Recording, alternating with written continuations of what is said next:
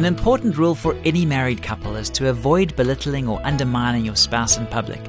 This statement may sound obvious, but oftentimes a spouse may not even realize the error of his words, and that is why open and honest communication is so necessary. On the next Family Matters, we'll talk more about this kind of offense in marriage, so stay tuned.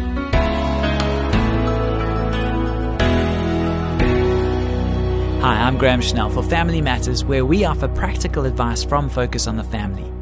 We received a great question recently which illustrates our previous statement really well. It went like this: what should I do when my spouse frequently makes inaccurate or embarrassing statements about me in the company of family or friends?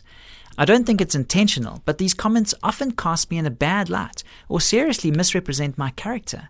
This has been going on for several years now. At first, out of respect for my spouse, I'd wait until we were alone to set the record straight. More recently, this has become such a regular occurrence that I'm beginning to feel the need to defend my reputation in public. What would you recommend? Though your problem is specifically marital in nature, it brings to mind Jesus' words on Christian relationships, his instructions for dealing with an offending brother. You probably know the passage well. If your brother sins against you, go and tell him his faults between you and him alone.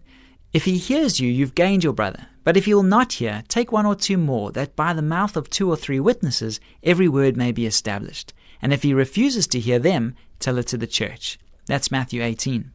Obviously, this section of Scripture is only partially relevant to your situation. Let's see how it might look in actual practice. You've already tried the first step. You've expressed your concerns in a private conversation with your spouse on several different occasions. Unfortunately, the message doesn't seem to be getting through. In spite of your efforts, your spouse continues to treat you with disrespect in the presence of others, a very serious matter in light of Peter's exhortation to husbands to honor their wives, lest their prayers may be hindered. That's 1 Peter 3 verse 7. This suggests that it's time to move on to the next stage, that of bringing along 1 or 2 witnesses as backup. You could accomplish this by asking a couple of the friends or family members who were on hand the last time your spouse publicly misrepresented you to be a part of the process. You may also want to seek out the assistance of a pastor or a professional Christian marriage counselor. A skilled therapist can help you to get to the bottom of the issue and uncover what's behind your spouse's troublesome behavior. If you can't understand or don't address the underlying causes, any attempt to fix the outward problem is likely to be superficial and ineffective. Find out what it is that's driving your spouse to treat you this way. Could he or she be promoting inaccuracies about you out of insecurity? In other words, as a means of building personal self-esteem at your expense?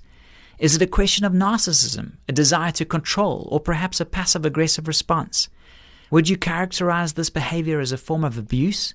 Or is it rather something that can be chalked up to plain old ignorance or insensitivity? It's always possible that your spouse isn't even aware that you've been hurt by his or her comments.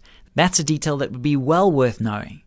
When it comes to defending your reputation, we'd suggest that you would be wise to exercise restraint.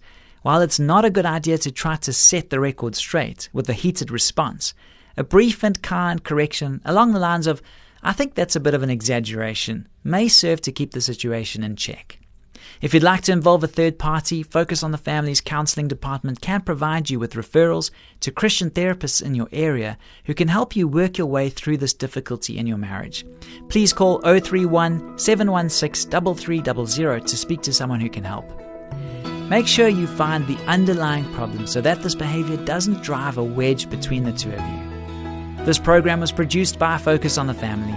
I'm Graham Schnell, inviting you to join us again for the next edition of Family Matters.